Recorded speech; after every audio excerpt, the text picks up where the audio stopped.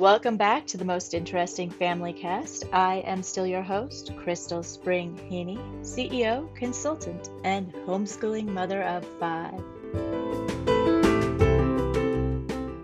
Good morning. As I start to toilet train our fifth child, I'm going to tell you, I think, a little bit about how we were going about it and how we went about it with the other four, because I think that it's an important thing to talk about. Our first child was almost 3 by the time we finally toilet trained him. I started trying to toilet train him when he was littler, but I had a lot of people telling me that was a bad idea. And when you're new and when you have your first child, you tend to listen to advice a little more instead of what's in your head that you think is right. And I'll start with the first child. He was just starting to move. We've started them all in cloth diapers, and when they started to move around, we put them into pull-ups, and I started putting them on the toilet. We used sign language as they were learning to talk for them to be able to say things like toilet, milk, water. I had my mother and a couple other people who were aghast at the fact that I would make a child that age use a toilet, that we weren't waiting for him to be ready and him to say that he was ready and him to have a say in it.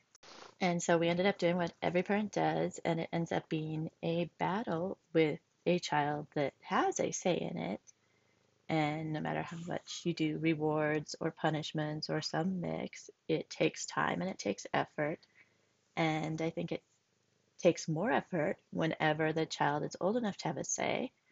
Our second child at this point was 1.5 coming up on 2. And so we started again with what I'd done with our first child, and they were potty trained within months of each other.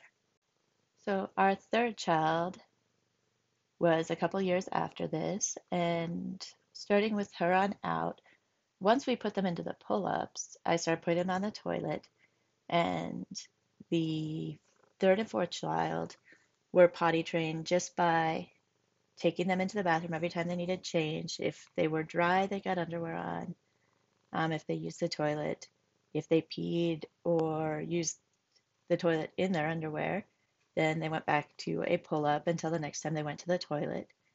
And using this method, the third and fourth child were both potty trained by 18 months.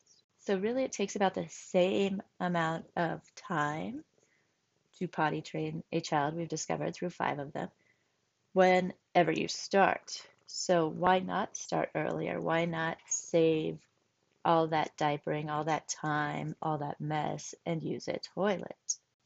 I think these are 3 simple themes that resonate beyond toilet training to everything I tend to talk about.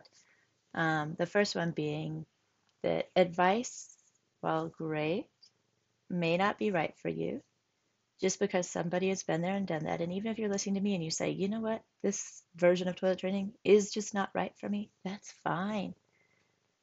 Which leads to the second one is listen to what you think is right for you. Because back when people started, back when humanity started, there weren't all these advice columns. People just survived.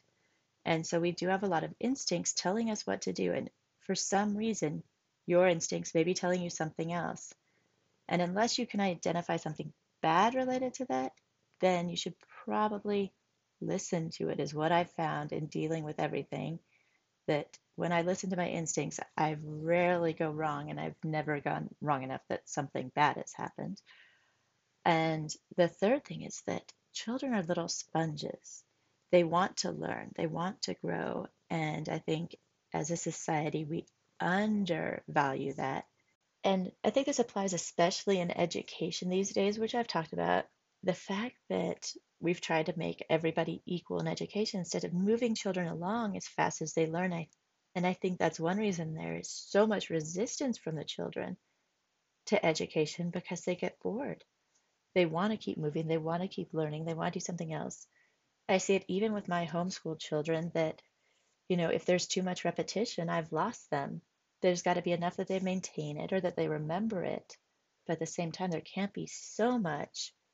And it's a very fine line, and everybody has to learn it on their own. but I think we really, really underestimate how quickly and how early and how much a human can retain. As a wrap, I think the biggest takeaway is that children are able to learn and absorb so much so fast that a lot of times I find that they're just waiting for us to teach them things. They're out learning certain things on their own. That's why they're always into everything. So use that creativity to your advantage and help get them toilet trained sooner, whether it's learning sign language so that they can communicate or just take in with you until they pick up on it.